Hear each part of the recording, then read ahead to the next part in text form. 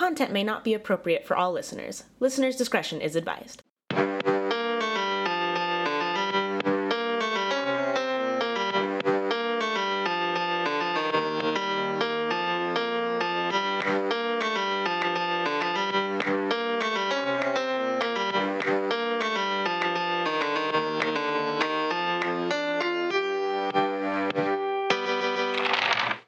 Welcome, listeners, to WTF You're Talking About, the podcast where we don't know what we're talking about until you do. I'm Katie. And I'm Becca. And we're here to ask each other, what the fuck are you talking about? It's true. So, here's how it works. We've got 6 categories of topics, and the next episode's contents will be determined by the roll of a die. The categories are true crime, paranormal, history and education, science and technology, entertainment, and current events. We use an 8-sided die, so if you roll a 1, then you're going to roll a 6-sided die for those same 6 categories. But it has to be local, so Idaho, any state bordering Idaho. And then if you roll an 8, that's a wild, and you get to talk about whatever the hell you want to. Woo! And that's my story. Yeah, I know. I tend to get a lot of those. And Special you thanks. tend to get really upset about it. You're like, I just want paranormal. No. And then I'm stuck getting fucking current events all the time. You'll never get it. There's no current ghosts. Ghosts are all from the past. Unless it's like, what's that one Native American entity where it's like, if you believe in it enough, that entity comes into existence? Do you remember? Did you ever watch Supernatural? Yes. Was that the Wendigo? Not a Wendigo. No. No, because Wendigos are like when you The- eat human flesh. The Skinwalker? Not a skinwalker. No. Let's see. Pukwudgie? Supernatural. By Thomas Jefferson?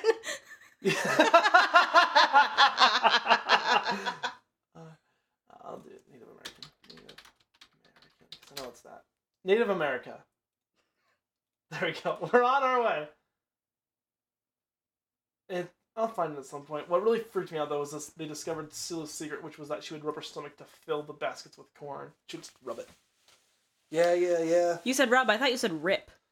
It would rip her stomach. That's a very different... Good old stomach ripping.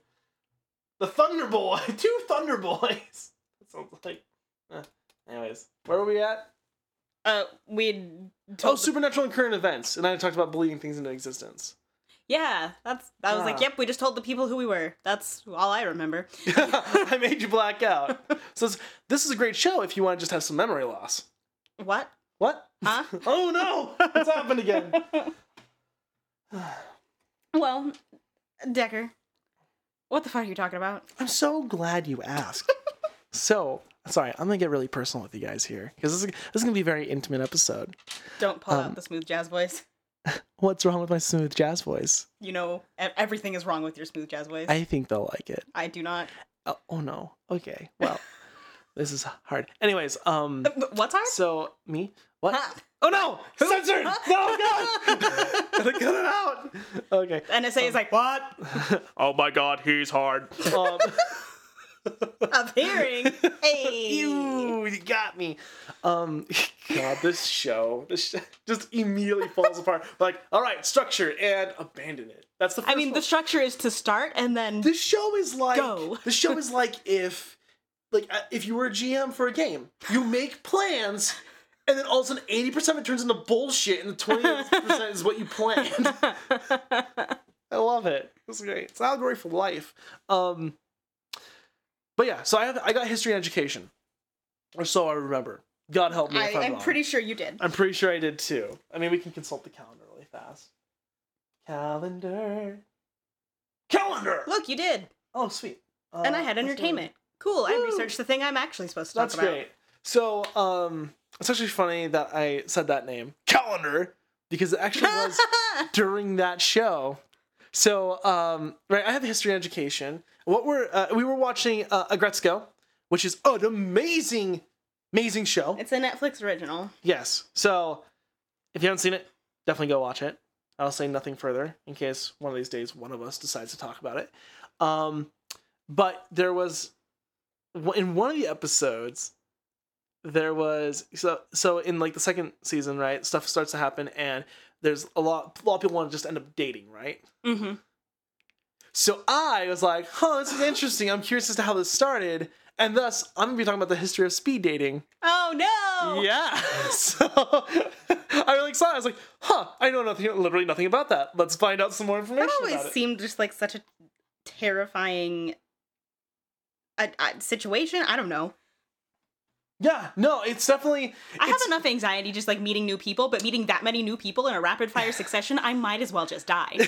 Well, here's the nice thing about it, right? Is it has a lot. Everything has pros and cons, right? If you try to do it like the organic way of like going out and going meeting people, you never know who you're gonna meet, or like necessarily if you're gonna be in a safe environment, right? Like if you're like at bars and stuff, and you might be able to like pick up on the social cues where someone's flirting on you, but you don't really know anything about them. Whereas in speed dating, you get at least people have to register, right? And so you kind of get a gist of like to make sure like people are safe, right? Fill out profile and stuff, and you can kind of figure out like what's your age dynamic and stuff, and you can kind of control that, and thus you can make sure that everyone that's going there all have the same intentions within a safe place. And by safe, I mean to axe murder.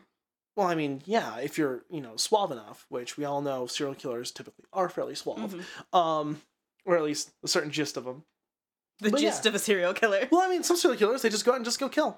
I mean, yeah, but it's just the phrase, like a Turner phrase. Right, like, gist. The, oh my gosh, the Beltway sniper wasn't seducing people on the streets. So, Well, he didn't try hard enough. Did not, no. I know, he'll never have his compound. But, yeah, so speed dating here. For those of you that don't know what speed dating is, and you only know the life very quickly. You only know the life of Tinder. Speed dating is a slower version of Tinder. I don't even know the life of Tinder. Well, Tinder is like you can swipe right or left pretty much almost instantaneously. You get a profile, but of course they pick out all the stuff they want to say on there, and you just swipe right or left, and then you immediately find out if you have a match or not. Speed dating is not that way, because speed dating typically takes between 3 to 5 minutes per possible participant that you interact with. Normally the girls sit down in the seats, and the men are the ones walking around. Which I think is not fair at all. I think we should have our chance to sit down every once in a while. I'll get to why that is actually in a little bit. But, so, like, the actual definition, though, is speed dating is a matchmaking process where the participant meets a large number of individuals, each for a brief period of time, where the purpose is to find a potential partner, right? Typically. I mean, you could just be meeting up just to shag. Right, and I just said shag, which just dated me. That aged me so further. Fantastically British. I love it. So the history of it is in 1998. Let me just move this over here so that way I can make sure I'm not paranoid and that we don't lose everything and I die. Stop it. Get over here. Okay. It was created in 1998 by Anthony Balinzon. Because it's German and I said that horribly. But he was a LA TV executive producer for game shows. Right? And he was trying to find someone to marry, and he was Jewish, and he was looking for someone else of Jewish, descent and belief system, like whether you're Orthodox or whatever Jew you may be. Whatever flavor of Judaism. Right, what flavor am I looking for today? And he talked with his rabbi, which is, and I'm going to say this wrong, Yaakov Deo. Yeah, we say Deo. That looks fine to me. Right? And he encouraged him to find a new way to meet up with girls. And so since he's a game show guy, he was thinking of how do I get these ladies to be excited to meet up with a potential partner? Right, and how can it? Basically, it's like, well, how do I not have it not just be me? Because it's gonna be really freaky if I just also have like a whole bunch of ladies. Oh my god! Right? I mean, like, that sounds awful. Yeah. Or like they come up like with me, like looking for like money and stuff, and like of course they're gonna be in love with me and stuff. So the first event took place at Pete's Cafe, or I guess it's actually called Pete's Coffee, but in the articles I found they said Pete's Cafe or Pete's Coffee. And that's like a chain like Starbucks. Yeah, I was gonna say, I feel like I've heard of that. I think I've seen it in like Oregon or Washington. It started in Beverly Hills. At least when I say started, I'm talking about the speed dating, not the actual cafe itself, right? And so his rabbi brought along a Gragger. Do you know what a Gragger is? No. Okay, do you know of Purim? What? Okay. Purim is a holiday that's celebrated during the oh my gosh.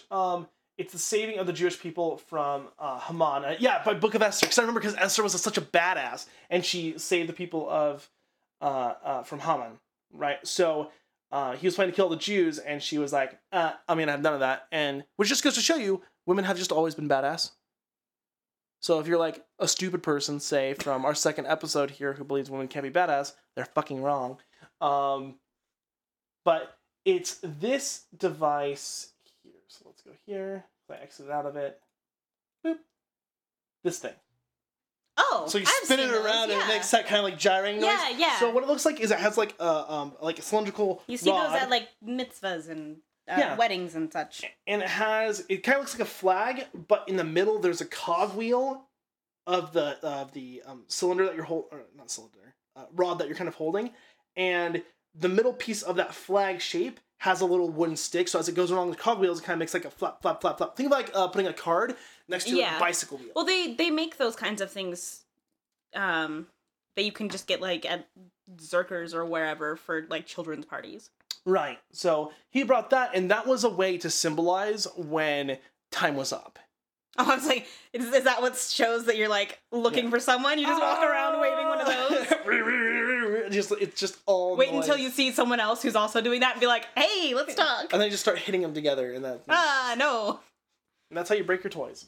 But yeah, so he brought that noisemaker, and he used that to basically tell the men when to move along to the next lady that was sitting down. So the ladies were all sitting down, and the men would make their ways around the table until everyone had met with each other. They'd have these forms that would help them to spark conversations. So if you remember in Negretzko, right, that episode, it had like how much money they made, which, by the way, all of us are probably millionaires in yen, which kind of makes me feel good. I'm like, yeah, I'm a millionaire in yen. Well, then he was talking about that one guy who was like, only 7,500 yen or whatever. And at least he's honest. And I was like, that still sounds like more than I make. It's not, but... Yeah, no, because what was it? 7,500 yen is like maybe 10K. No, it's not even 10K. It's like $7,000. So, something like that. And I was like, that sounds like more than I make. It's not, but it makes me feel bad. Yeah, so, but yeah, so they all walk around, they all look at forms. The nice thing about these forms is they're kind of like ways to break the ice, in a sense. It's where, like, if you don't know what to talk about, like, you can see hobbies. Now, of course, you don't want to ask what someone's hobbies are, because you already have that on your freaking form. So, learn from Agretzo's mistake. Don't just be like, what do you like to do outside of work? My hobbies aren't on there.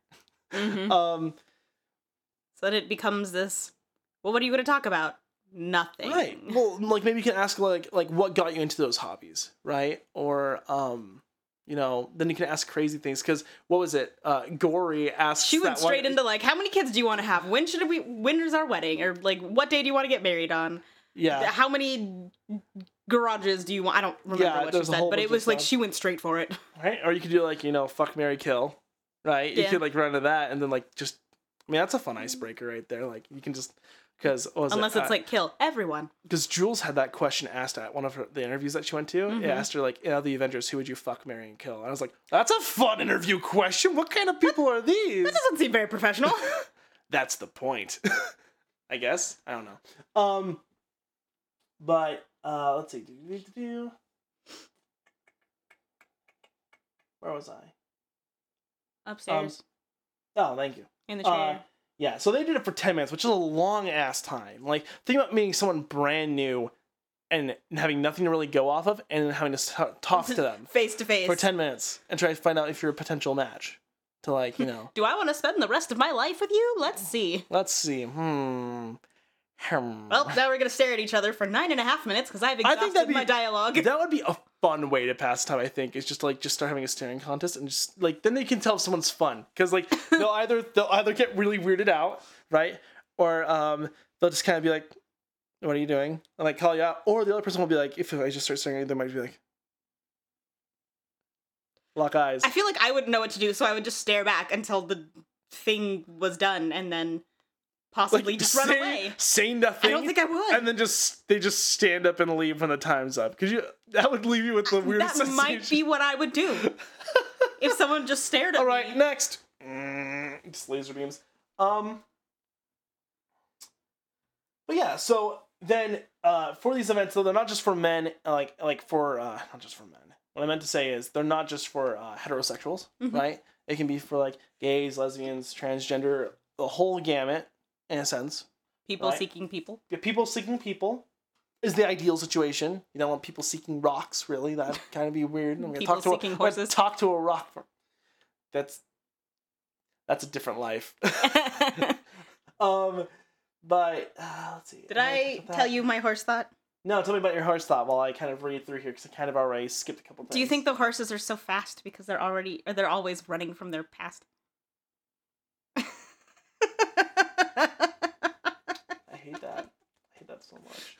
Oh, okay. So, now after the whole thing's done, right, and after you've been traumatized enough and like you're sick about like talking about like your pedigree and like what kind of genes you can Your offer pedigree? to did I never tell you about that? No. Someone, I'm gonna keep this as vague as possible. I can give you more specifics later, but someone pretty much said that I have the makings of a good man and a solid pedigree. That was by far one of the weirdest things anyone's ever said to me. I immediately felt like I was like a dog that was to be like bred in a sense. And I was like, it was the weirdest sensation. Weird. I'm like, I think that was one of the few times in my life where I ever felt like, you know, like how like when someone like catcalls someone else and it's just like really weird and you don't know how to respond and you're like disgusted and like don't know how to, that was me in that moment. I was like, all right, bye. I mean, or there's me when I'm being catcalled, but I can't understand what they're saying, so I'm like, what? Can you repeat that? I think that's a great way to like go about that. And then there's the latent anger. Because that happened to me, and I was like, what? So I was at a gas station. Yeah. Right? And he said it again, and I was like, what? And then he said it again, and I was like, okay. And I got in the car, and I was driving away, and I was like, that asshole! It was delayed anger. Like, delayed gratification, except for you did not get any of the gratification. And for all yelling of at the them. anger. Yeah, you just got all of It's it. still there. Oh, wow. Really leaves you scarred. But so how most of these matchmaking processes work is at the end of the night, you pretty much say what you loved about like other partners, you say which ones you'd like to meet up with, and then after a day or two, if both parties matched each other and said they would like to meet up with, then they actually send them contact information. Mm-hmm. Right? So that way they can protect people's privacy, right? And they can still feel excited to go out, but if they're not a match, right, they're not a match. And I like that. Some places charge you once you get a match. Oh. Right? Well, because I guess they charge you to go into these events, and I get it, because you have to host sense. right? And so, like, but maybe they don't charge you to go into the event, maybe they only charge you when you get a match. Which in some ways might be better, because what if you're going for weeks and weeks and you just never find anyone, and then you've been getting charged this whole time? I don't know. Horses? Yeah. And you keep trying to match up with this doctor that doesn't really exist. So. See, I'm wondering if that meant that he said they hire him to be there. Is he an actor? Like, is he really those things? And they're just like, well, you look real good on paper. Just come be here. Or is he just like some bum that needed a job? Right, and he's really good at schmoozing Cleans the up. people. Yeah. Like, those are always crazy videos to watch. Is like someone that's like homeless and stuff, and like they take them off the streets, like give them like a brand new hair, like and like they look like they've never been homeless in their life, which just goes to show you that every person is really just a person, not a horse. That's the key difference.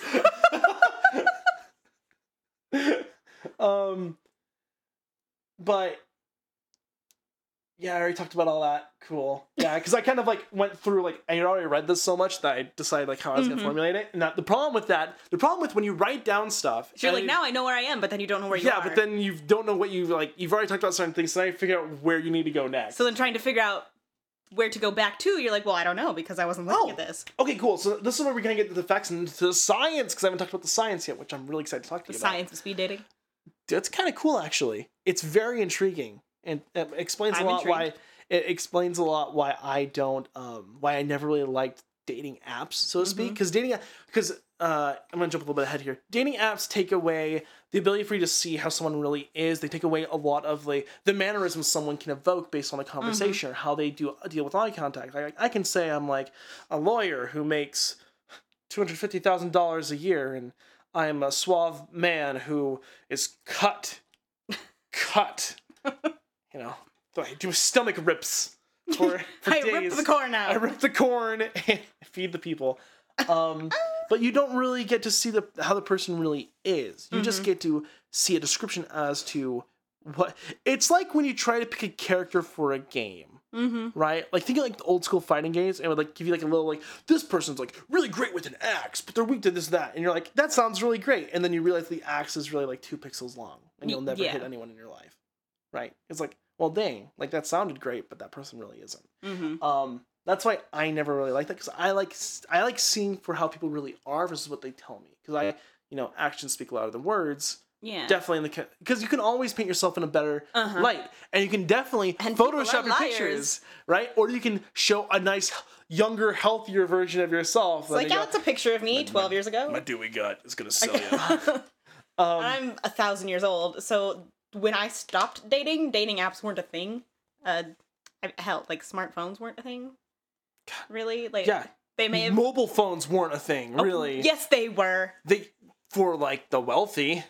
No, I got a cell phone when I turned 15. Well, sorry, I was talking further back than that. Oh. Like the real old school mobile. Oh yeah, phones. yeah. No, this was just like your run of the mill like flip phone. Like, you'd have to put that in a freaking briefcase to like walk around. Or the ones that came with a box. Yeah. Man. Where was I? Yes. Sorry, I've said several times. My bad. Count. Drink for every No, don't. You'll die. So, dang it! There's another shot. They're dead. Whoa. Taking a drink and taking a shot are two very different things. Okay. Take it like a nice light beer, maybe. Or like a nice wine, even. You might be able... Don't do port wine! Don't start going... Don't ever do port. I don't like port. Okay. Or brut. I acknowledge that... Well, you know what? Every time I say port, I'm actually thinking about sherry. Fuck sherry. And I tried sherry once. And I was like, how the fuck does Sybil Trelawney just drink this shit? This is terrible. Sybil Trelawney? The divination teacher at Hogwarts? Oh! I was like... Because when she's, like, having a mental breakdown, she's walking around, just, like, drinking cooking sherry. Dad. And cooking sherry's really bad. She drinks cooking sherry? Yes! Cool. I imagine she probably stole it from the kitchens because she drank all of That's why hers. she has all these weird freakouts. She's just like... I don't know if she was drinking before that or after. Or yeah, maybe it excited her. Anyways, so according to the New York Times, participants in speed dating experience an average in 2 in 10 or 3 to 10 matches, right? So a 20-30% chance to actually find a match on these dating sites, which isn't bad, because that means like most of these things tend to have like 20 for upwards of like 50 people, which is like that's an event, and that better be no more than 2 minutes a max for 50 people. Because think about that, 2 minutes. That's 110 minutes. Long. That's almost 2 hours long. Like that's a commitment. Too much people. That's too many people. So hopefully it's like no more than 20. I like maybe like 4 minutes. I'd be okay with that. I'm not okay with any of this. No, even then, that's still 2 hours. Yeah. Dang it! These things are long. People must really be looking for people. I guess. Yeah. I think I'd rather be alone. But so online dating participants, in contrast, only find a compatible match within 1 in 100 or fewer of the profiles they study. So in a sense, they're saying you're more likely to find a match if you go to speed dating, right? Because you'll actually go see these people, and maybe you won't be so superficial. Like make more of a connection being in the same place. Because it's easier to make a connection with a person versus a computer screen. Right? And then who knows if you're getting catfished. Exactly. Whereas, like, you can't catfish me unless, I don't know, I guess it could be a catfish in a person suit. Oh my god. Could you Decker the Fish Man. Yeah! Just like tearing And it's just a giant catfish. You've been played! I liked your little, like, fin gesture there. I mean, I had to. And then they immediately drop dead because they're a fish. Now, the BBC in the BBC in Science of Love said that it only takes between 90 seconds to 4 minutes of face-to-face interaction to determine attraction, which gives speed dating an advantage over online dating. Because, I mean, everyone can look really nice, but, you still don't have that face-to-face. Right. Like, I can, like, see someone online and like see a picture and be like, oh, wow, they look really nice. And then see in person, like, oh, someone's fucking off. Mm-hmm. Well, also, like, physical appearance isn't the only thing that plays into attraction, even at a first meeting. Exactly. Like for me, I'm a bibliophile. I find intelligence really fucking attractive. Which goes, I mean, it definitely says it in the word right there. I just threw out a word that probably most people don't know. So I mean, that's one thing, though, that's going to develop. You're not going to get that from, like, 4 minutes, per se. But you can, like, if somebody is cracking jokes, you can tell, like, okay, so they have a sense of humor. Maybe that's something that you find attractive. That's going to play into the attraction. Because attractive. I'm just going to repeat the same word I said. Attractive. If I say it enough, you'll have to believe me. So here's some fun science about this. First off, in 2005, a study at the University of Pennsylvania of multiple hurry date speed dating events. So this is like speed dating. So hurry date sounds stressful. Hurry date, hurry, go, run! You're running out of time. So to kind of clarify here, speed dating as one word is coined by that rabbi. And so that's almost like a brand name. It's a brand name. Speed Okay. dating as one word is a brand name, and you cannot use it without the permission of that corporation. Huh. They actually made that into a thing. That's interesting. But space dating, right? Mhm. Not speed dating in space, but That sounds so much cooler. if I don't like you, I'm pushing you towards the sun. In the airlock. Out the airlock. No. So that was fun. But yeah, space dating as two words is a generic term. And that can be like set for anything. So like you also have hurry date and you have several other ones which I'll list off later. But hurry date speed dating events found that most people made their choices within the first 3 seconds of the meeting. And I can definitely believe that in terms of me wanting to continue a conversation, not in terms of me actually liking someone. Because I can see someone like, wow, you're beautiful. And then you start talking to me, I'm like, yeah, okay. Right. Moving on. You're nice to look at. Have fun. Or I can meet someone else and like maybe initially I'm like, I'm not so sure about this. And then you start talking to me, I'm like, huh. Wow, I'm less shallow than I thought I was. This makes you sound like the biggest dick. I know. Well, I mean, like, I'm just like being honest as a person. Like, let's say you meet someone and you're not attracted to them, and you're like, you know what? You're not really what I was looking for, and all of a sudden, like, well, wait a second, though. But you have other things I've always looked for. Well, it's like in the when Warner is breaking up with Elle, it's like, yeah, every guy dreams of having a girlfriend that looks like you. Yeah. Fuck I that want to guy. walk like you, talk like you. Yes, every man dreams of having a girlfriend that's secretly a snake. Or catfish. I need that to be a thing now. We need a gif of you catfishing. Just gotcha. You've been catfished. But yeah, so stuff like previous marriages and all of that, that's not important. And I'm assuming it's because think about the big picture, right? Like you're just trying to find someone that you're interested in. You're probably not going to hit really hard with those ones because for most people that might scare them away. Now, if you meet someone who's fairly open about that, that should be really surprising. Yeah. Because most people don't want to disclose that information right away, not unless like they get to know you and they trust you and stuff. Personal stuff. Well, and most people say it's like taboo because like if I were to like, let's say I was to go out on a date with someone for the very first time and start talking to them about politics, the vast majority of people would be like, oh, right, or they'll say something and you're immediately going to be like, oh God, I regret that I asked this. Right? So like, let's say like you're a very, very solid, hard, Republican, and then you go to ask someone about their political beliefs and they're very much a very solid Democrat. I smell that. John has released the Instant Pot. When you say released, it sounds dangerous. It does. But John has released. Into the wild. But for a brief moment, it smelled like Lucky Charms. And I thought I might have been having a stroke. Oh, yes. Yeah. I'm sweating. I am sweating for those Lucky Charms. No, just They got me. in general. I need to get my fix. I understand how Christine feels. I'm sweating. Oh gosh, it's so hot. But yeah, that's one thing I definitely understand is like immediate attraction happens really quickly, but actual wanting to continue a relationship, that takes time, right? And everyone knows, well, most people should know it takes work to really foster and grow in a relationship to where you want to where you're ready to dive into those kind of conversations, right? Because you need to be ready to. I mean, that's kind of a risky thing to start talking about. Is like talking about finances. What's your belief system? And also you find out, oh wow, I definitely am against that belief system, And when I say against, most people shouldn't be against a belief system. They should just be like, oh, I don't necessarily believe in And it. that's not for me. Unless it's like, I believe that everyone should die. That's a little different. Definitely be against that belief system. That makes a lot of sense.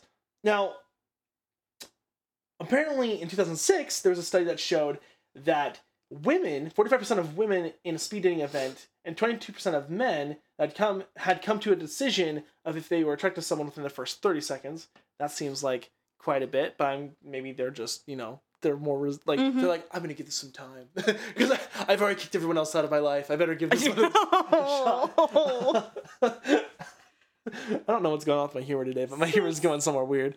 I mean, that's where my humor always is, so it's fine.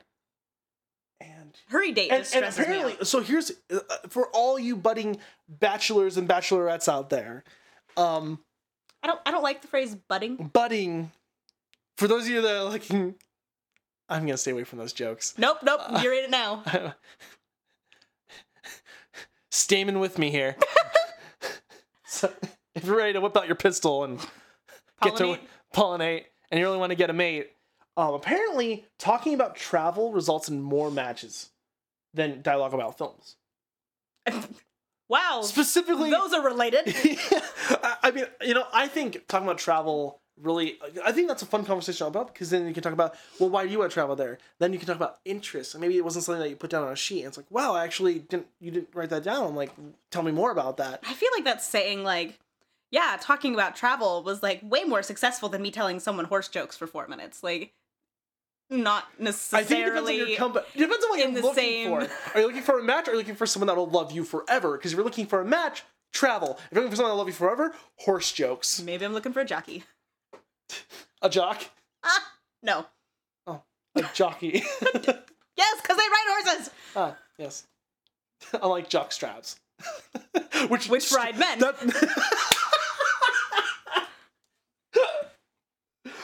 I'm sweating. We're on point today. I think it's because we're getting really hot. We're starting to become delirious. I think we're hitting like heat exhaustion. I'm not sure if I'm at full heat stroke just yet. I just stroked myself because it's hot. That also sounds really bad on audio. It's fine. He was just rubbing his arms. My arms, specifically. Okay. What else? Okay, that doesn't matter. I wrote that down, but I didn't need it. Okay. The way I said that, you're like, I am shocked and curious. Yes. I have caught your attention. Anyways. Meow. Meow. Banana. I don't know why I said it like that. That was my smooth jazz voice slipped out. Yeah. Banana. Anyways, so in 1995, the University of Bern showed that women appear to be attracted to the smell of men. Now, stay with me here. The smell of men who have different MHC profiles. Now, MHC profile is the set of genes that are used for one's acquired immune system. So what I mean by that is, like, let's say you and John have a kid, which I'm sure is on. You smell strong. You smell strong. I want you. If you guys have vastly different profiles, right, in terms of genetics, that means you're going to have much more differences, which might lead to your offspring being more likely to survive, right, and continue surviving. That's why, like, most people, when they find attraction, they normally find attraction to someone whose biological chemistry is vastly different. For a good chunk of things. I mean, you don't want to find someone that has the same chemistry as you, otherwise you're dating your sister, and you don't want to go there. And you're saying all of this while waving around a banana. A banana.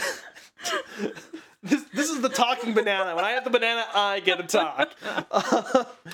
But it makes a lot of sense because, like, through the course of, and this is to be clear, this is when women are off birth control. They find that when women are on birth control, for some reason, they are more inclined to find those that have similar MHC profiles, which I find is really weird.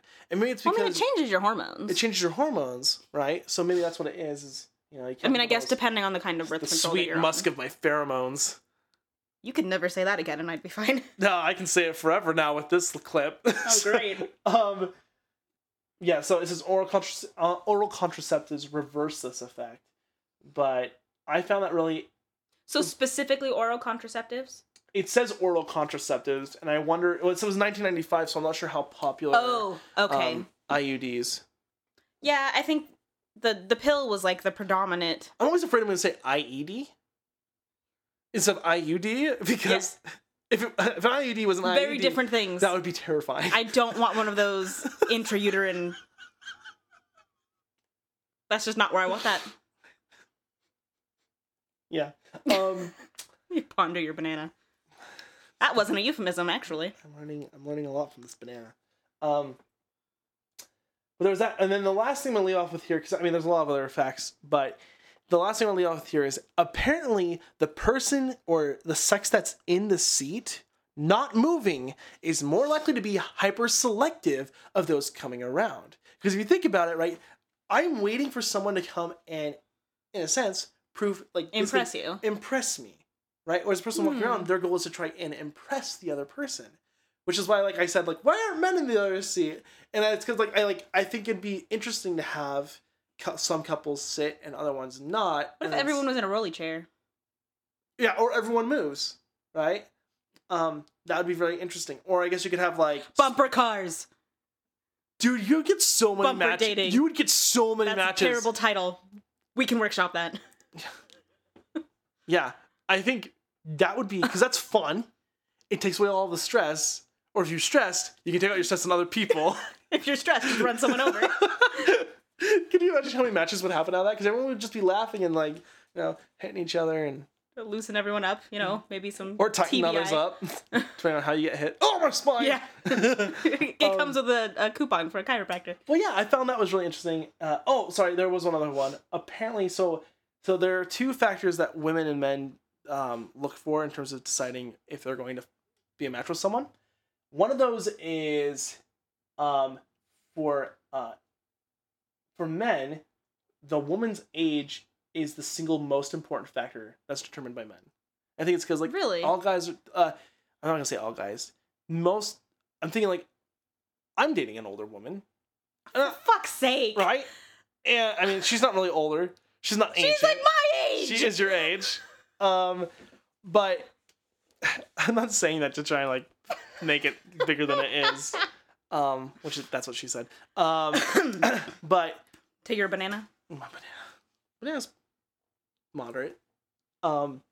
It's of average banana size. Moderate to mild banana. See your doctor? Plantain. Gosh, where was I? Yeah, so men tend to look for women that are more, I'm assuming probably more youthful in appearance, because that shows that they have healthy, healthy body and stuff. Like, if, like, you're someone that's been smoking, like, chain smoking for the past 10 years of your life, you're probably going to look vastly older than you really are. Mm-hmm. So I'm assuming, like, for men, it's like, oh, this is someone that could bear children healthfully. That's not what they're actively thinking, but in biological sense, right? I mean, that's the end goal of sex, really, is to make kids or enjoy it, or both. If ideally. you're the Catholic Church. If you're the Catholic Church, no, I mean, or if you're Baptist, or if you're Mormon. If you're religious. If you are those three things, it's highly probable. Nay, unavoidable. Well, there are religions that don't see it that way. I'm saying those three, though. Oh, well, yes, but I said just if you're religious in general, it's like, highly... Your genetics might rewrite highly probable that you're like, yep, I have become highly fertile because I'm now Catholic. And we have now offended every religious person in the world. Woo! Yay. We did it. And all it took was some of your time. We've already offended them. And then I guess for women... Did I say women right? I have to ask because apparently I like... You know how I said yes, women, I do remember women, the woman issue. Women. For women, one of the most important factors is a man's height. Comparative to theirs.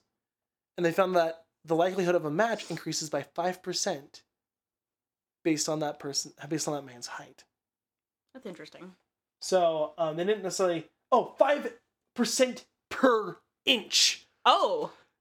Size does matter. So, I was like, that's really interesting. So, men tend to look for women who are more youthful in appearance, or probably more youthful in terms of, like, energy, right? Young and spry. And then, women tend to look for men who are big, or taller. Good words. Faster, stronger. longer. Yeah, so some advice if you're looking to go speed dating is don't go alone. Apparently this is a fun thing to do with your friends. Don't know if I necessarily believe that, but maybe we're on the wrong side of the states. Or countries for that matter, because I guess this is popular over in Europe as well. Oh, okay. I was like, that's not part of the States, so we can't really be on the wrong side of that. Wrong side of wrong side of Europe. Wrong side of the earth. Europe. Oops. If you're nervous, apparently it says drink beforehand, which I totally understand. Like, helps you lighten up a bit, but don't drink so much to where you just vom on someone. Ew. You know, not fun. And then this is one of the things that I kind of I modified someone else's quote to fit slightly more. It's like, treat everyone like a stripper, no touching. Because apparently there have been many horror stories where like a guy will like rub feet with someone underneath the table that they just met, or like touch hands. I'm like, dude, you gotta earn that shit. Like, even if you're like a really attractive guy, Consent. And because you want them to be excited too. And also, I would be very shocked and like if someone were to start rubbing up against my leg underneath the table. And by someone, like, all of a sudden I just imagine, like, someone of smaller stature just rubbing up against my leg. No! They got me! I just yelled in everyone's ear. That's fine. That's fine. I kicked something. But yeah. If you're looking to speed date, just be safe. Have an exit plan. Find friends. Have an exit, buddy. And don't get catfished. That was the catfish sound, I guess. But yeah, that's what I was talking about, so. That's interesting. Human attraction is super interesting. It is. It's one of my favorite parts about one of the psych classes I took. Yeah. Because it's just so bananas. See, and human attraction was not related to you holding a banana. Human attraction's not similar to, like, cervine attraction, because we don't like, most girls don't like when men try to rut. And by that, I mean, instead of banging antlers against each other, most girls don't like when men fight. Typically. Because they don't want to be around someone that... No, I would very specifically like you to headbutt each other. Perfect. John! It's fine. Now he's probably going to come up here. He's like, what do you want? I also yelled with urgency. So you did. Like... He's probably like, they're dying. I want to wait. I want to see if he actually ever comes up here. I doubt he will. He's probably watching something. Good. So yeah. So Katie. Yes, Decker? What the fuck are you going to talk about? Well, I fucked up my line. What the fuck are you talking about? I said gonna. I mean, I am gonna talk about it. It's true. Banana. Are we gonna listen to you eat a banana? I wonder if they can hear that. If you can hear that, you guys should tell me. I mean, it's making little spikes on the thing. Oh. So, banana sounds brought to you by Decker. Oh man, it's just really good. Banana noise. This is a good banana. No, lean away from the mic. Nope, we're just gonna listen to you eat this banana. You guys want some ASMR banana? I know Katie loves that.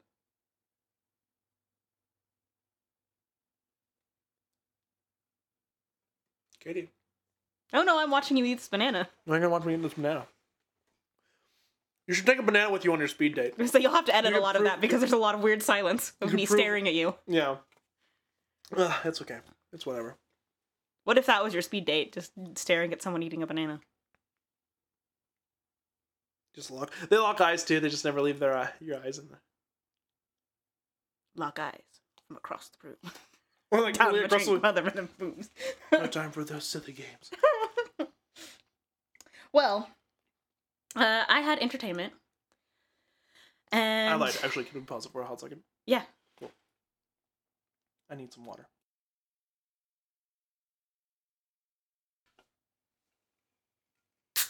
Cool.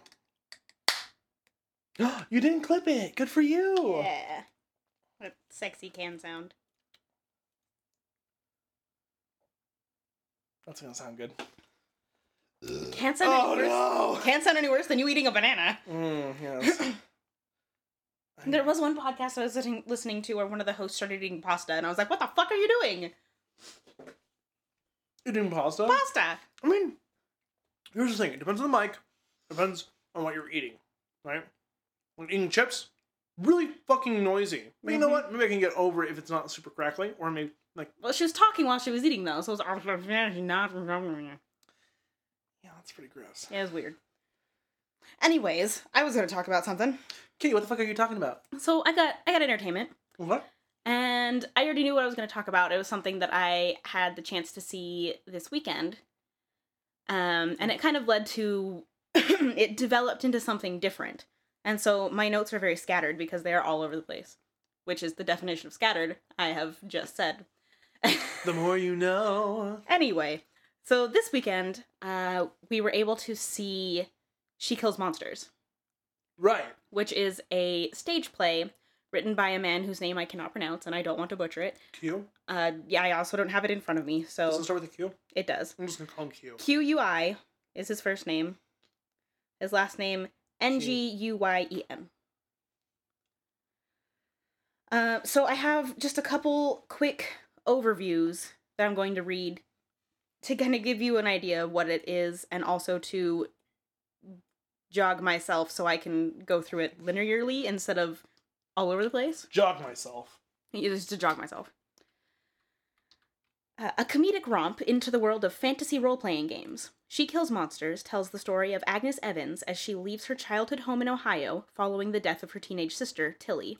When Agnes finds Tilly's Dungeons & Dragons notebook, however, she stumbles into a journey of discovery and action-packed adventure in this imaginary world that was Tilly's refuge. In this high-octane dramatic comedy laden with homicidal fairies... High-octane. Noise. Homicidal fairies, nasty ogres, and 90s pop culture, acclaimed playwright, that guy, offers a heart-pounding homage to the geek and warrior within us all. That's his pen name. That guy. guy. Second, summary here. What's it? You're deflating. I Oh did. no.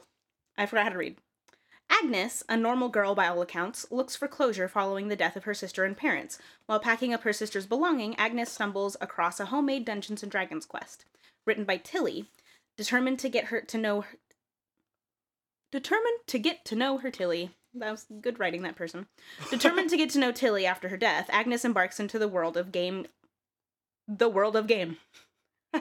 Wow, this is great. My brain really autocorrected a lot of things in here, apparently. The world of game. Agnes embarks into the world of the game.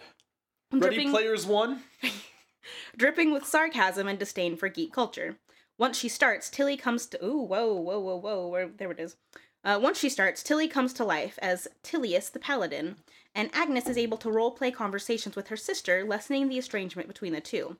As the play and quest progress, so does Agnes's attitude towards geeks and geek culture, an idea that's conveniently framed by Agnes's life outside the game, where she works as a teacher at the school Tilly attended, meeting the real-life versions of the characters Tilly transported to her fantasy land in the game. So, as stated, Tilly and Agnes's parents, they are all dead. They died in a car crash. So Agnes is going through the house, cleaning it out. She saved the Tilly's room for last. Yep. Good. Her boyfriend Miles is helping her, and she's planning to move in with him because they're talking about moving boxes over there and unpacking them together and blah blah blah. They've been together for like 3 years or something, and because it does go to Agnes when she's at work, and she's friends with one of the guidance counselors at the school. And so the guidance counselor makes it very clear that she thinks that Miles is kind of a deadbeat because it took him that long to propose to her, or not to propose, to ask him to move in, or blah, blah, blah. What you're going for. Yeah. Cleaning out the room, she finds this binder that has a homebrew D&D campaign for 1 to 2 players at beginning level.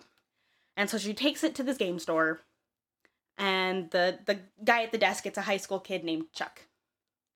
And long story short, he comes over to Agnes's family's house and runs this adventure for her in probably 3 or 4 sessions.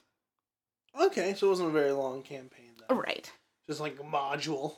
Yeah. And so it introduces you to the characters, because there's Tilius the Paladin, and Don't be silly.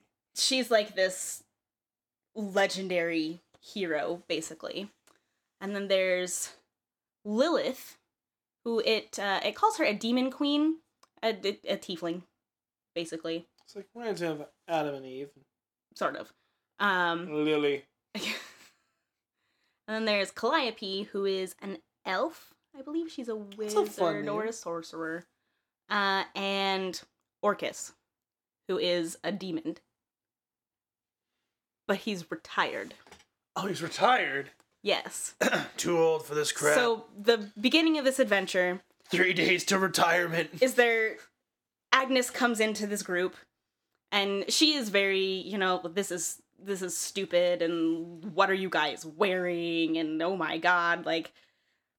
One of the actress's costumes was basically like a corset and some briefs, which is very reminiscent, especially of, and this is set in the 90s, of like 90s female characters in games. Like think the like fur bikini type thing where they're like, yep, yes, this the furkini. Gravity-defying armor that is what you get to wear because you're a woman. Yeah, blah, blah, or blah. like it just like stayed here, like it actually didn't wrap around. Like there were no straps or anything. Yeah, that kind of thing. It's like so it was. There's a suction cup on.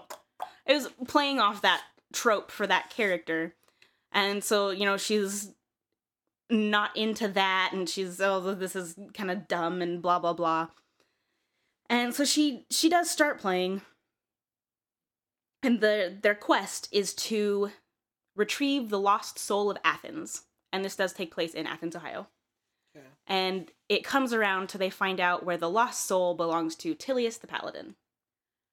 So, and during this, the interactions between Agnes and Tilius is... I don't want to say that Tilius is like a dual character. But they act like sisters. So it's not like, oh, I am the character Tilius and then you are Agnes. But, so it's Tilius, but also Tilly interacting with Agnes. Mm. And which is kind of interesting because you remember that, so all of the, the storyline plays out in front of you, and every now and then you're reminded that there's Chuck over here behind the DM screen, and that's the one that's actually talking. So that's just like an interesting that's fun reminder every now and then, because there's a cool thing where Chuck and Tilly will talk at the same time to bring you back into Tilly's not really here. Mm. And so that's kind of a cool thing. But so they're trying to find this lost soul. So they go to Orcus, this demon prince, and he is just kicked back in a recliner watching TV, drinking PBR. Yes! It's a way to live. And they're like, well, I would like this soul back, please. And he's like, yeah, well, I don't have it anymore. Well, who has it? Well, the Tiamat has it. So now they have to go... Oh, Tiamat. Mm-hmm. Oh, so now they have to go find this 5-headed dragon to rescue Tilius' soul. So they embark on... That one's neutral? Or is that one evil? Because there's 3. There's Bahamut, who's good. I believe Tiamat is evil. Tiamat is evil. And then there's another one that's 9-headed. Huh. That's okay. Go ahead and keep going. Yeah. So they embark on this quest. So the rest of the show flashes between the sessions where the party is moving through towards the... I think it was like up the mountains of Steep in the Castle of Evil is where the Tiamat lives. And they have to fight 3 bosses along the way. And then it flashes to like Agnes being with Miles or Agnes at work. And so there's several times where it'll flash to Agnes at work with the guidance counselor, and they're chatting about this, this game that Agnes found of Tilly's, and so that she's playing it, and the guidance counselor, her name was Vera, kind of, well, how do you think this is gonna help? Or, like, remember, this isn't really your sister, she's not here, and you can tell that they're friends, but in a very odd way. Mm-hmm. So as they progress through this, their quest, they meet their first boss, which is a fairy, and she's a real bitch. Well, at least it's a fairy, it's not like Tiamat! Yeah. So they meet this fairy. Freaking god. And I'm trying to remember if there was something specific. because a lot of the characters called back to people in the real world. I don't believe that this fairy did. If it's possible that she did, and I just don't remember. So then the next boss that we meet, it comes out as this, gelatinous ooze or gelatinous slime. Freaking cute. Uh-huh. That was the one you told me about. Like, yeah, and there's this is a this slime. That is not a fucking slime. there's this recurring character named Steve, who pops in. I love when there's just someone that has just He's a a wizard. basic name. It's just like Steve. So when they meet Orcus, Steve runs in and he's like, "It is I, the wizard Steve. I have come to get the staff of whatever the fuck. I've come to fight you for it." And Orcus he just throws it at him. He's like, "Yep, here, have it." And so then Steve runs off and he's like, "Oh, that was all." So then they're fighting this. They're fighting this fairy, and Steve runs up and he's like, "Oh, it is I, the wizard Steve," and the fairy fucking rips him to shreds. Nope, that wasn't the one with the arms. I don't remember what she does to him, but she roughs him up pretty good. So then when they're with this gelatinous slime, Steve comes up and he's like, "Oh wait, there's something in there," and so he reaches into the slime and of course gets sucked in, and Big mistake. Yep, there goes Steve the wizard. God, fucking Steve. And then they disclose that, oh, that's another thing. This gelatinous ooze slime thing, I keep giving it different names. It's named Miles. And this is where Agnes learns that Tilly didn't like Miles, which was not something that she had known. And so throughout this play, it kind of climaxes with Agnes saying that she never really knew her sister. She kept thinking, well, we can connect on normal things like boys and clothes and music at some point. But that's not what Tilly is into. So she just didn't. She's like, I remember Tilly when she was a baby, but I don't remember Tilly as a teenager. So they have this kind of discourse about that, and it's where we find out the slime is actually a doppelganger. And so it changes into a caveman-esque form of Miles. And so now Tilly has forced Agnes to kill Miles in a Miles form, not a slime, to be able to continue with the quest. And she does eventually, defeat the doppelganger. But while this is happening, Miles, the real Miles, has gone to... He's getting advice from Vera, which is odd because Vera makes it very clear that she doesn't like him. And he's like, well, I think she's... There was a conversation that happened where somebody said something, or I think Agnes said something about Chuck, and he was like, oh, who's that? And I said, well, it's my special friend. And so it gets twisted into this whole thing to where Miles thinks that Agnes is cheating on him with a high school kid in this really weird way, because she's like, oh no, it's nothing like that, we just roleplay. No, he's my dungeon master. And if you're looking at it like that, it all sounds real bad. Sounds really, really So bad. eventually he bursts in on one of their sessions, and eventually that kind of blows up and he storms out, and then he comes back and they convinces him to play with them. And this is, so they've fought 2 bosses now. The third boss is there's these 2 succubi characters that look like cheerleaders. And that's their thing, is that they have this weird dance power thing that they do that, like Wonder Twins, but if Bring It On was a thing. Yeah, pretty much. And so then when Steve shows up there, they rip his arms off. And so then Poor Steve! They use his arms as weapons for a good majority of that scene. But this is where Agnes finds out, because the cheerleader succubi are, oh, that's another important thing. Everyone in this world is gay. Everyone. And so, how are they all alive? They're all gay. That's not important. Okay. And we have a friend who was playing Orcus, and we all do artificial insemination. He has the best line ever, because it's oh yeah, everyone here is gay. And I was like, oh, you're gay? Yeah. And you? And then Orcus steps out of the curtains. He's like, Orcus loves the cock. That's fucking hilarious. But so everyone is gay. And this is when Agnes finds out that Tilly was a lesbian. But she had never told Agnes. And so Agnes is upset that she's like, well, why didn't she feel like she could tell me? And this is when she sees these two succubi characters they're basically bullying Tilius.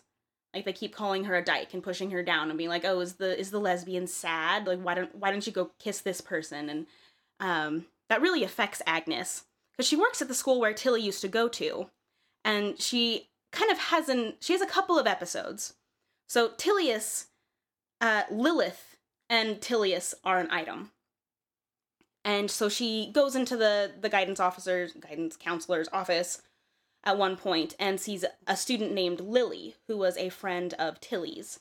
And when you look at her, you can see it's very clearly the same actress that plays Lilith. So you can see this is where Tilly has brought her inspiration for Lilith. So Agnes kind of freaks out a little bit and starts yelling at her, like, were you my sister's girlfriend? It's okay. I just want to know, did you love her? And so, of course, this, 16-year-old closeted lesbian runs away. Her second episode is when these two cheerleaders come in, and they're talking about how sad it is. They have the yearbook. They're trying to sell ads in the yearbook. And she's like, why would I want an ad? I'm not selling anything. And they get real snotty, and they're like, well, you could buy a memorial for someone who's not here that we miss. And so they start going on and on and on about how much they miss Tilly and how much they loved her and blah, blah, blah. And Agnes just snaps because here she can see that they are the succubi. And so she grabs their yearbook and tears it up. Those succubi! And throws it at them. And so they run away. So at this point, they've fought these three bosses. They go up. The fairy? They go up they get to the castle. Just before where they would meet the Tiamat. And of course it wouldn't be complete if there wasn't a beholder. Vera comes out as the beholder. And the theater that does this in town. If you don't know what a beholder is, by the way, it's just it's a ball that has a whole bunch of It's a giant eye with more eyes. Yeah, it's freaking fucking terrifying. No. Screw you up. And the theater company in town that put on this production is well known for their puppetry. So their beholder looked real badass. So they, what was it? So they get up there. They're fighting something. I don't remember what they were fighting, but Lilith jumps in front of. I think it's a sword. She takes a sword for Tilius, and Tilius is obviously distraught. And Agnes, comes out of the game, basically, and she's like, no, bring her back. Resurrect her. And in the game, Calliope, the elf, is like, no, we can't do that. We don't have that kind of magic. Agnes comes out of the game, and she's like, no, bring her back. My sister is upset because Lilith died. Bring her back. And Chuck is like, well, I can't. That's not how this is written. Your sister wrote this out, and based on what is written and what the dice rolled, she dies. And I can't do anything about that. And so Agnes kind of has this meltdown and storms out. She's like, I don't want to do this anymore. I'll call you if I change my mind. And so then, of course, there's some soul searching and discussion and blah, blah, blah. Eventually, Chuck comes to her and is like, I wanted to return this binder to you. I also wanted to show you something. And so she goes with him, and he introduces her to this guy and his sister. And these are the people that she based Orcus and Calliope on. And so she's getting to know Tilly's friends, and she's starting to feel like she's starting to get to know Tilly again. Mm-hmm. And so she said, okay, well, let's finish the campaign. So she goes back. Miles agrees to play, dies within his first 5 minutes. Of course. Oops. So they get to the Tiamat, and they think that they have defeated it. I don't remember what it was that they defeated, but they were like, yeah, we did it, cool. Where's your soul? And then the Tiamat is a shapeshifter. So it could be anyone, because at this point, Lilith walks back in, and we're like, hold on, you were dead. So now everyone was like, oh my god, who's a shapeshifter? Who's the Tiamat? Well, of course it's Tilius. So then they come out with this fucking incredible 5-headed dragon puppet. And so she has to fight all of the heads, blah, blah, blah.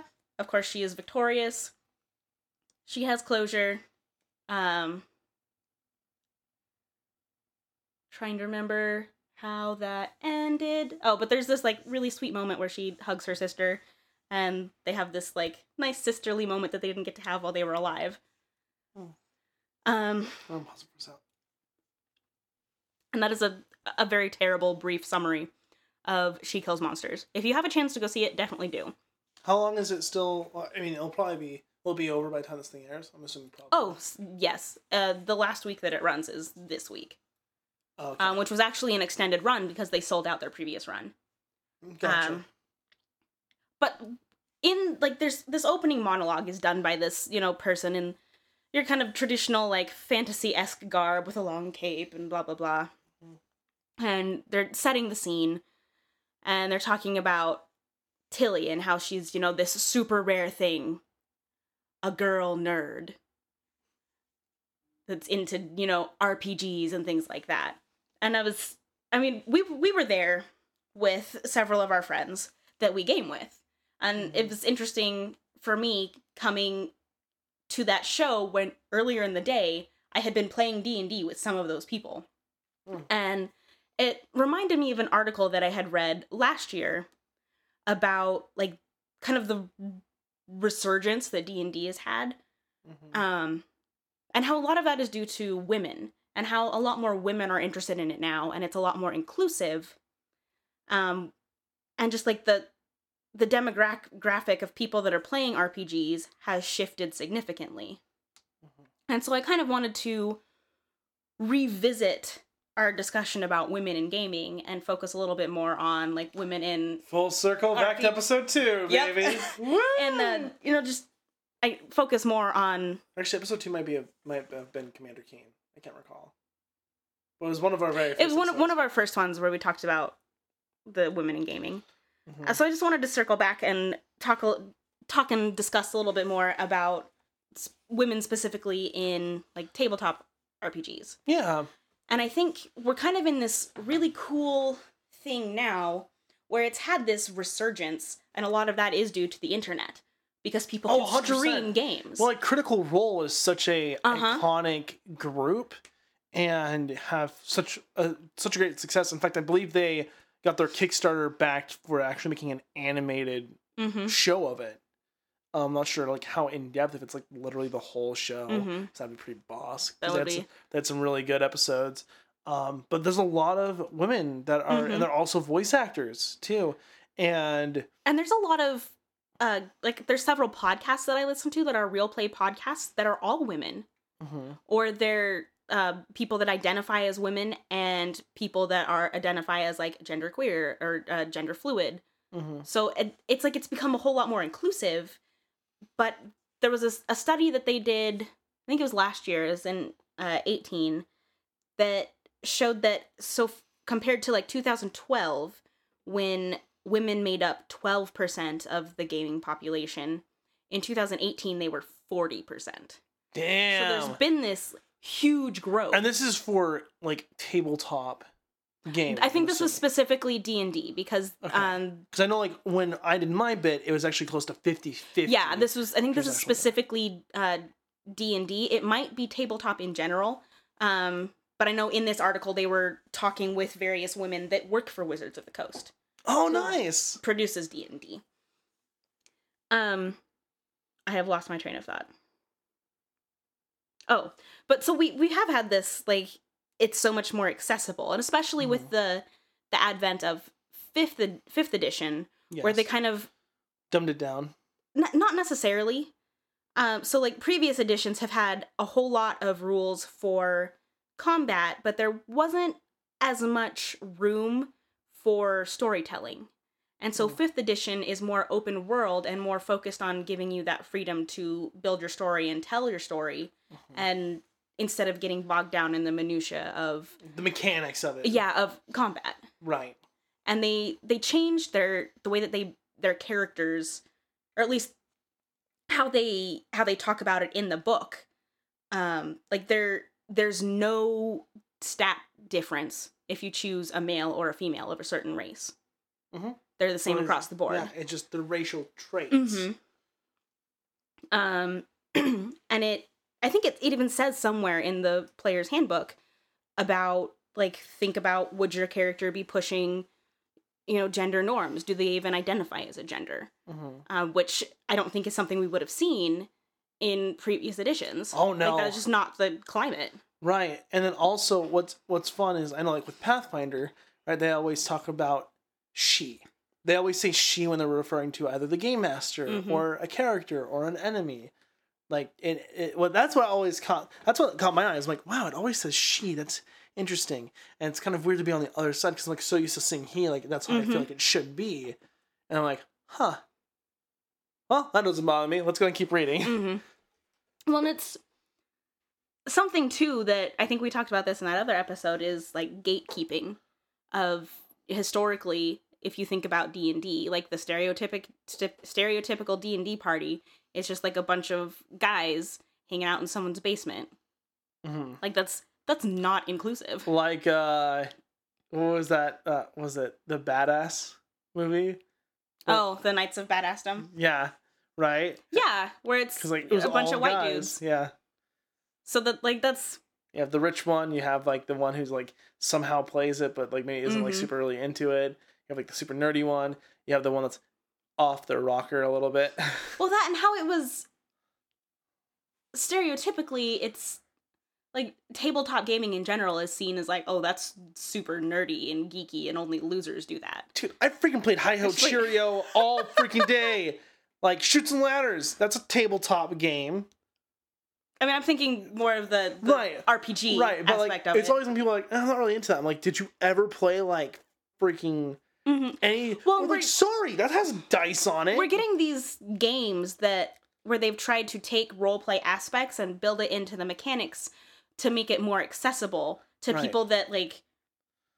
I mean, I've never DM'd a game because that's fucking intimidating. But if you just if you just hold the player's handbook, that's a lot of goddamn information. Where do you even get started? It's really hard to know unless you have someone who's done it already showing you, like, this is the easiest way to start, blah, blah, blah. This is where you look for your things. Yeah. It's really intimidating to get into. So imagine being a woman trying to get into that. Where's your in? Yeah, like, how do you even hear about this? Because guys aren't going to invite girls. And it's not that women weren't playing it.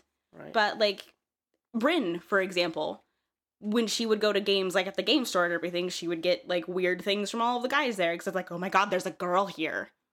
Yeah. I mean, they are mystical beings, to be sure. Well, and I even read another article that was... Maybe it was an article. I think maybe it was a Reddit post. It was like, I'm a girl and I play D&D. Yes, we exist.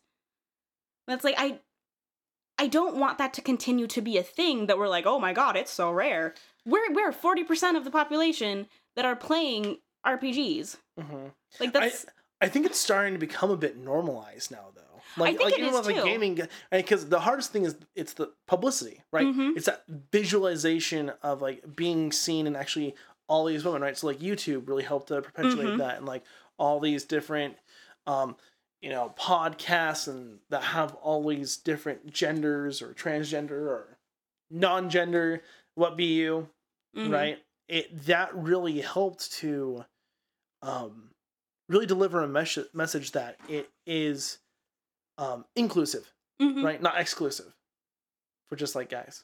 Plus, I think playing with just all guys can be boring. Then again, I do have a group that's specifically all guys right now. That's also because we did not find. Not that we well, were it's not like you were trying to exclude people. Right, that was no, just the people you had that wanted to play. Right. But, I mean, it was something that I was always super curious about growing up, but I never said anything to anybody because I didn't know anybody that was playing. And I'd be willing to bet that a lot of my friends that I grew up with would be super into it and just think about the crazy creative things we could have been doing as children. It's really great for like your imagination, for like, anyone that like if Math. you wanted to be math, acting, like that's the thing, right? Like if you ever needed to know math, it is for D&D. My God, because if you don't do your math right, you can be in a whole lot of hurt. Mm-hmm. Oh man, I thought I had 3 health potions.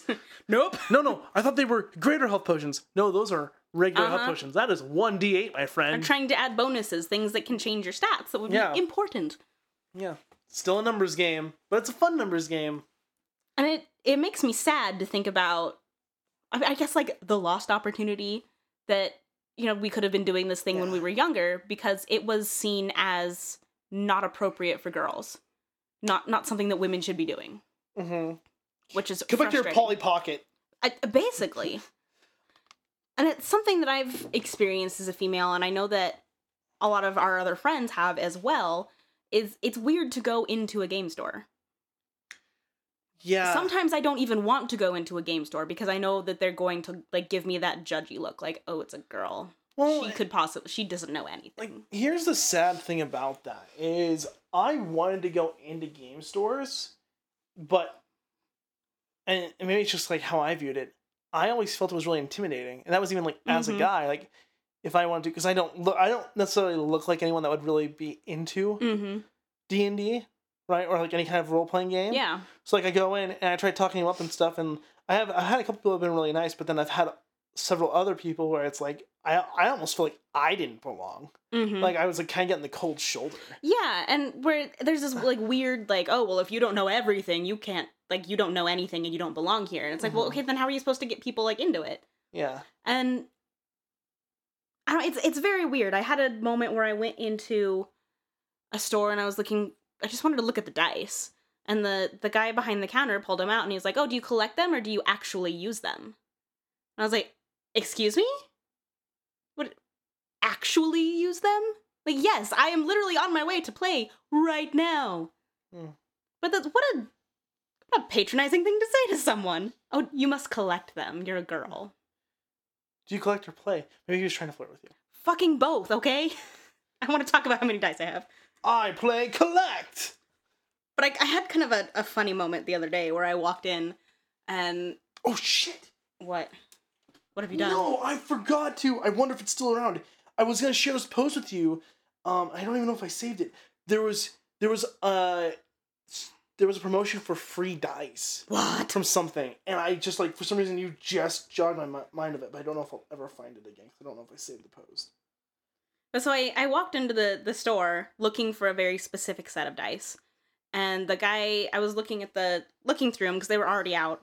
And the guy came over and you could tell, he kind of had that, you know, smug thing going on. He's like, oh, yeah, can I help you find anything? And so I looked at him and I went, yes, I'm looking for a set of Chessex Astral Blue. And he went, I don't know what that is. It's a set of dice. And then I got to be smug. And You threw the. he was much nicer after that, but you shouldn't have to have that. You shouldn't have to have that moment of proving what you know for that. And so that it made me feel nice, but at the same time it made me frustrated because I shouldn't feel nice over that. I don't see it. But if you're looking for a real play podcast to listen to, go listen to The Venture Maidens. It's fucking phenomenal. The storytelling is incredible.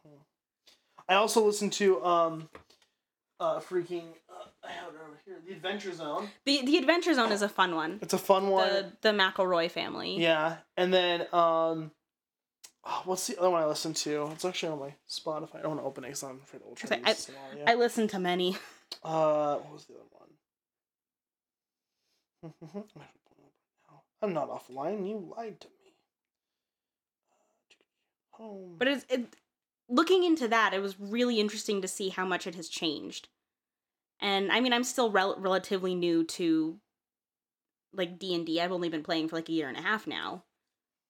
But if that's something that Adventurific was the other one. Adventurific. It's a Starfinder homebrew. Oh, I have not heard of that one. But it's the only Starfinder one I have found that I think I found 2, but the other one was just like really not doing it for me. And then this one I found, it's just kind of fun.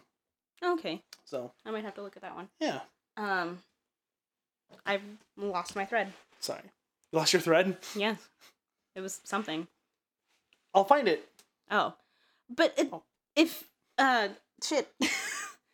if you think that something like a game like D&D is something that you might be interested in, find somewhere where you can get in. Get a book, watch a YouTube video, listen to a podcast. You know, if you have a group of friends and stuff, you can bring it up and like start a game.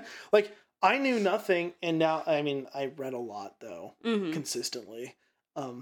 Probably more than I needed to, for sure. But like for me, I just found a friend who used to do it, and then I was like, let's do it. And then now we have a game, and then now I host a game because of it. So if you have any friends and you want to like give it a shot, go ahead. I mean, you probably find books online for cheap. You don't necessarily have to buy a new one. You might be able to get them for 40, or actually no, I've seen them go for 30 if you do like the Pocket Player's Handbook. Yeah, I want to say... Or they're online. There's a lot of resources online. Yeah, and free. D&D Beyond, you can get like PDF copies of them. The books are expensive, and at first you're like, oh, that's a lot to pay for a book, but remember that like that book is the game. Yeah, like so like you'd drop $50 on a board game, and you're like, yeah, because it's like buying a video game. Everything is there, but like that's how the book works, is that everything is there. Yeah. So it's also, I saw a meme somewhere that was like, get your kids into RPGs and they'll never have money for drugs, and that is true. Yeah, because spend them like all on dice. Or just additional books. Yeah, because it's a fun game. I'm in a session right now where I have 3 different books because my class is in one, my race is in another, and my background is in a separate one. And it's like, I'm trying to juggle through all of these books, but it opens up to this huge world that is just incredible. And that's how I got into it. Was a friend of ours she'd been playing for a while, but she wanted to try DMing. And if you're not familiar, DM is Dungeon Master, or a GM is a Game Master. Yeah. Just depends on what you're playing. And she had said something kind of offhand, and I was like, yeah, I'd love to learn how to play that, but I don't even know where to start. And she was like, oh, well, like, come play with us. I can teach you. Like, our game, the game that I'm trying to put together, I'll have people that are of varying experiences. So people that have never played, people that have played once or twice, or people that have been playing for a couple years. And I was like, well, that sounds great. And it's been one of the most fun things I've ever done. And I've made some really great friends playing in various games. Yeah. So... You seduced many a robot that you should not have been able to. Just fucking do it. Like, I mean, I think, like, the statistics are there that show the women are all over this. So let's stop saying, like... And it doesn't have to be a lot of people, too. It can be, like...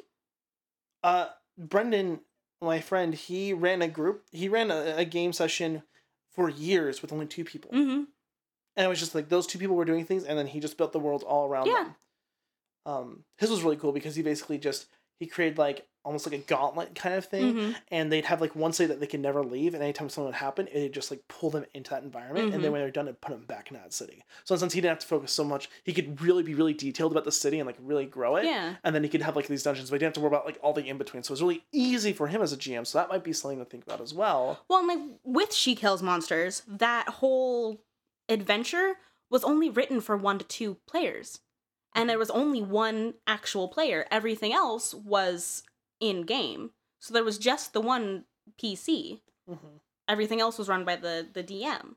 Right. So you don't have to have like 5 or 6 people to run a game.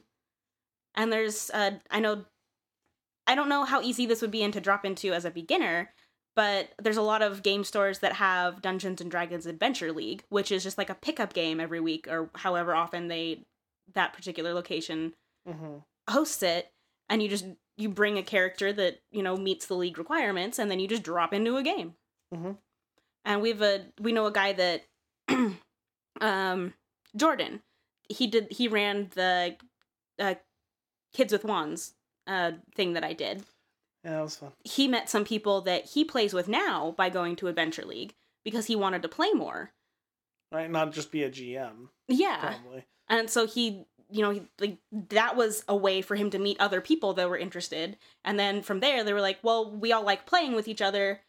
Let's go schedule a time to play on our own instead of coming to Adventure League where it's, hit and miss every week. Who's you going to get? So that's another way that you can meet people. And there's still that intimidation factor going into a store with people that know things already when you don't. But Sure. But I like to think... I mean, grab a friend.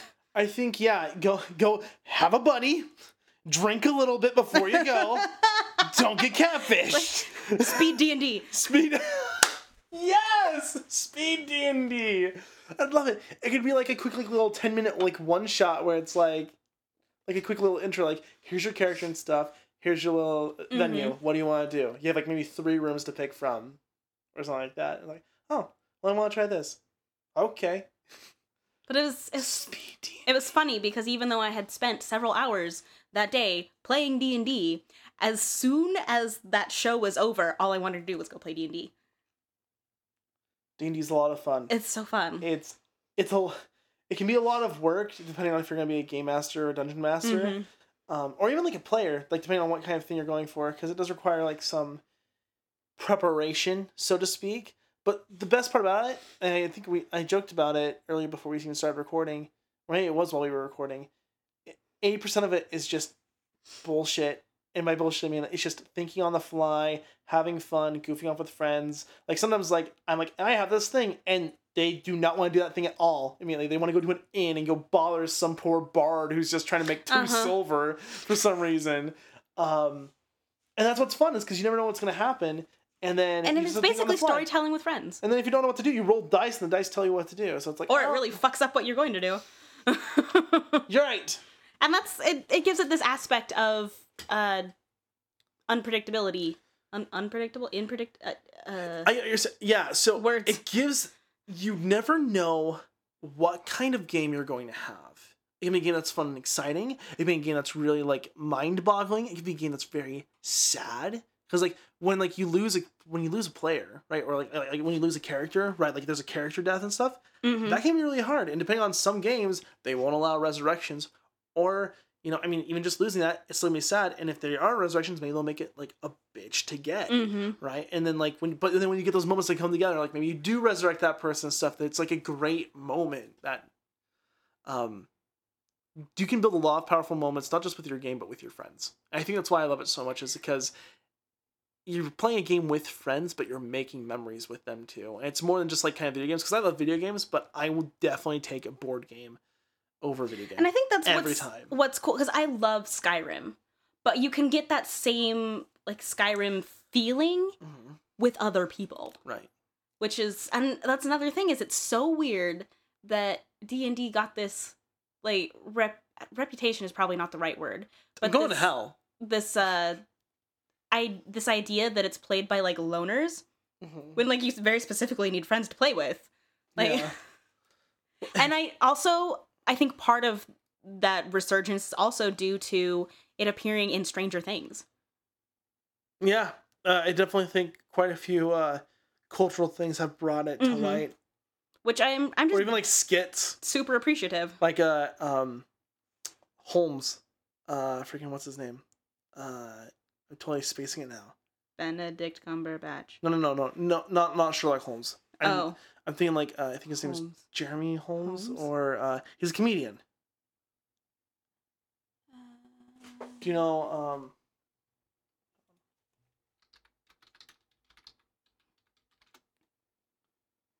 Pete Holmes. There we go. Pete Holmes. He has a bit about D&D that I think is really funny. If you haven't seen it, we'll have to watch it after this. It's only like 5 minutes long. But I remember when there was that like whole to-do about Vin Diesel playing D&D. Yeah. People were like, oh my god, he's secretly a nerd. Like, okay. Like, he's just doing the same fun things that other people are doing. Yeah. Maybe don't be so quick to label. Also, there's nothing wrong with being a nerd. Being nerd's cool. This is a nerd house. Nerd house. Nope, I boycott that. Okay. You have a mat in your bathroom that says "Our House" on a cassette. Shut up. Okay. But that's I was super excited to see She Kills Monsters, so I knew I was going to talk about that, and it just kind of brought up all of these thoughts about women in gaming, especially when it led with, how rare it was. I mean, and since it is set in the 90s, it was a lot more rare back then to have a female RPG gamer. That was like saying ATM machine. But RPGer. Role-playing game. God damn it. Rocket projectile gun. Role-playing game gamer. Role-playing game gamer. RPG. And that's my story. And that was all over the place, and I apologize for that, but go play D&D. No, that was fun. I think that was... Sometimes you need a good kind of unscripted word tussle. And I wanted there to be some, like, discussion in there, and, like, I don't know how to formulate discussion like that. Like, I understand what you're saying. I need to have, like, my notes, like, laid out so I can be like, yes, point A, point B, point Q. It's probably hard, though, because you're probably trying to really enjoy the show, and I doubt, like, you wanted to, like, pull out your thing and just jot down the entire time. Yeah, and I thought I would be... That's I kinda thought like me I at would be Divorcee. able to find a more in-depth summary, and I wasn't. So Shame. beyond those, like, bare bones things, I was relying for memory, and I know that I fucked it up real bad. So if you get a chance to go see it, because it's a really creative story. Nice. And if the troupe that puts it together does a good job, then you're going to have a very good time. Nice. And that's my story. The end. Special thanks. Finn. End scene. Shall we, speaking of dice, shall we roll for next episode? Let's do it! I'm gonna get a critical success. I've already taken the dice out of this package. I have... What do These you are some halvesies dice. Those are- Fuck, I'm throwing them It's away. gone! Those halvesies aren't holesies no more. They're not the typical halvesies. I got these from the... Fuck, what was it? Like Supernova Kickstarter or something? These ones are cool because... So they're based off of another set of dice I have called Psionic Combat, where they're half blue and half purple, and these ones are purple on the bottom and blue on the top, but then they're clear in the middle, so they look real neat. We did real bad with titles. Oh shit. It's fine. We'll figure it out. Okay. Oh, that's cocked. Two. Two! True crime. True crime. Two crime. You know, we've done this so often. I don't know why my brain cannot remember what the numbers mean. You even give me pictures, and I look at these two, which, by the way, I'm going to be rolling a picture dice because my intelligence is low. You rolled low. High wisdom? No, not even high wisdom. My character is not have a a high mental strength? specialist. Not even. Is everything a dump stat? I remember I used to think Constitution was your mental fortitude. My favorite... I said that in front of my professor in college. Oh boy, Oh, oh boy, God. did I get so much a laugh. It was in front of all my choir friends though, so it was okay. Didn't kill me. One of my favorite, like, D&D memes is the one where it's going through the stats, like strength, wisdom, constitution, but it puts it in context of a tomato. So it's like strength is being able to throw the tomato. Wisdom is knowing that tomato is a fruit, but not putting it in a salad. Yeah. Or not putting it in, like, jam. Right. Or constitution is being able to eat a bad tomato. Yeah. Like, charisma was something weird. Yeah, charisma was like how nice the tomato looked. Or I think. I feel like it had something to do about seducing the tomato, but that could be completely wrong. I don't know. God, bad will save on my part. He's stalking Hey, Kit Kat. the nothing. Alright, so I'm rolling my pictures. I knew it. What'd you get? Out of her. Oh, you got a local. local. Oh, That's cocked. cocked. True crime? Yes. Oh boy. So you got a local true crime, and I just have a true crime. Crime, crime, crime. All Welcome to all the crime time. It's like prime time. All crime all the time. All crime all the time. Yeah. So thanks for tuning in. Criminy! Sorry, I still had more. If you've stuck with us this long, thank you. Yeah, thanks. I promise you, it gets worse. Lower your expectations. Thanks for tuning in. Come back next week to find out what the fuck we're talking about. Bye! Christ. Can't save you. If you've got something to say, find us on Anchor at anchor.fm/WTFpod. Email us at wtf.podcast.mail@gmail.com. Find us on Facebook, Instagram, and Twitter at WTFAYTA Podcast. That's WTFAYTA, our acronym, podcast. Our music was by Decker Hinckley, and our artwork was by Kirby Morfitt. But yeah, so they make those decisions really quickly. As far as things that are really important, like finances, previous marriages, kids, religion, apparently those initially don't play a huge part. And maybe it's also because, or like politics, and the reason I'm thinking that is I don't think that's necessarily true, because I think those are very important things that you need to have. Maybe not initially, but You need to have previous marriages? I'm working on it. I should not have said that. That is God. That is God. You mean, oh my God, that... I hope you enjoyed that empty space I left here. I'm going to make sure that empty space exists. Oh, good Lord. If anyone ever heard So is that a Freudian slip? it could have been. Who knows? Who knows? You would. I don't have the time. Oh, there's the third flag.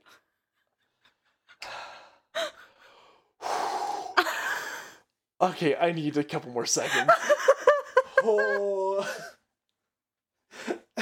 Everyone's just trying to marry me off, man. Even you. Yeah, even me. We were laughing. Or is that just you internalizing everyone else trying to marry you off? We were laughing at work because we joked about how, like, if anyone was to ever be, like, put into, like, an arranged or forced marriage, it would probably be me at work. I was like, sad. Probably. If there ever was anyone. And possibly it's because your mother would shake someone's hand and never let go. That is fair. And then you'd be married to them. And she still wouldn't have let go. I've been in that position. I thought I was going to have to stay connected to your mother forever. And then your grandma wouldn't let go either. Well, she's just old. She's just slow to respond. Like, she's Her mom almost shook my arm off. she was like, I'm going to take this with me. I was like, I don't know how to get out of this conversation. I like your arms. I guess you can have them. Woo. Fuck. Good Lord. Blooper reel somewhere in the future. Maybe something good for the end of the episode. Okay.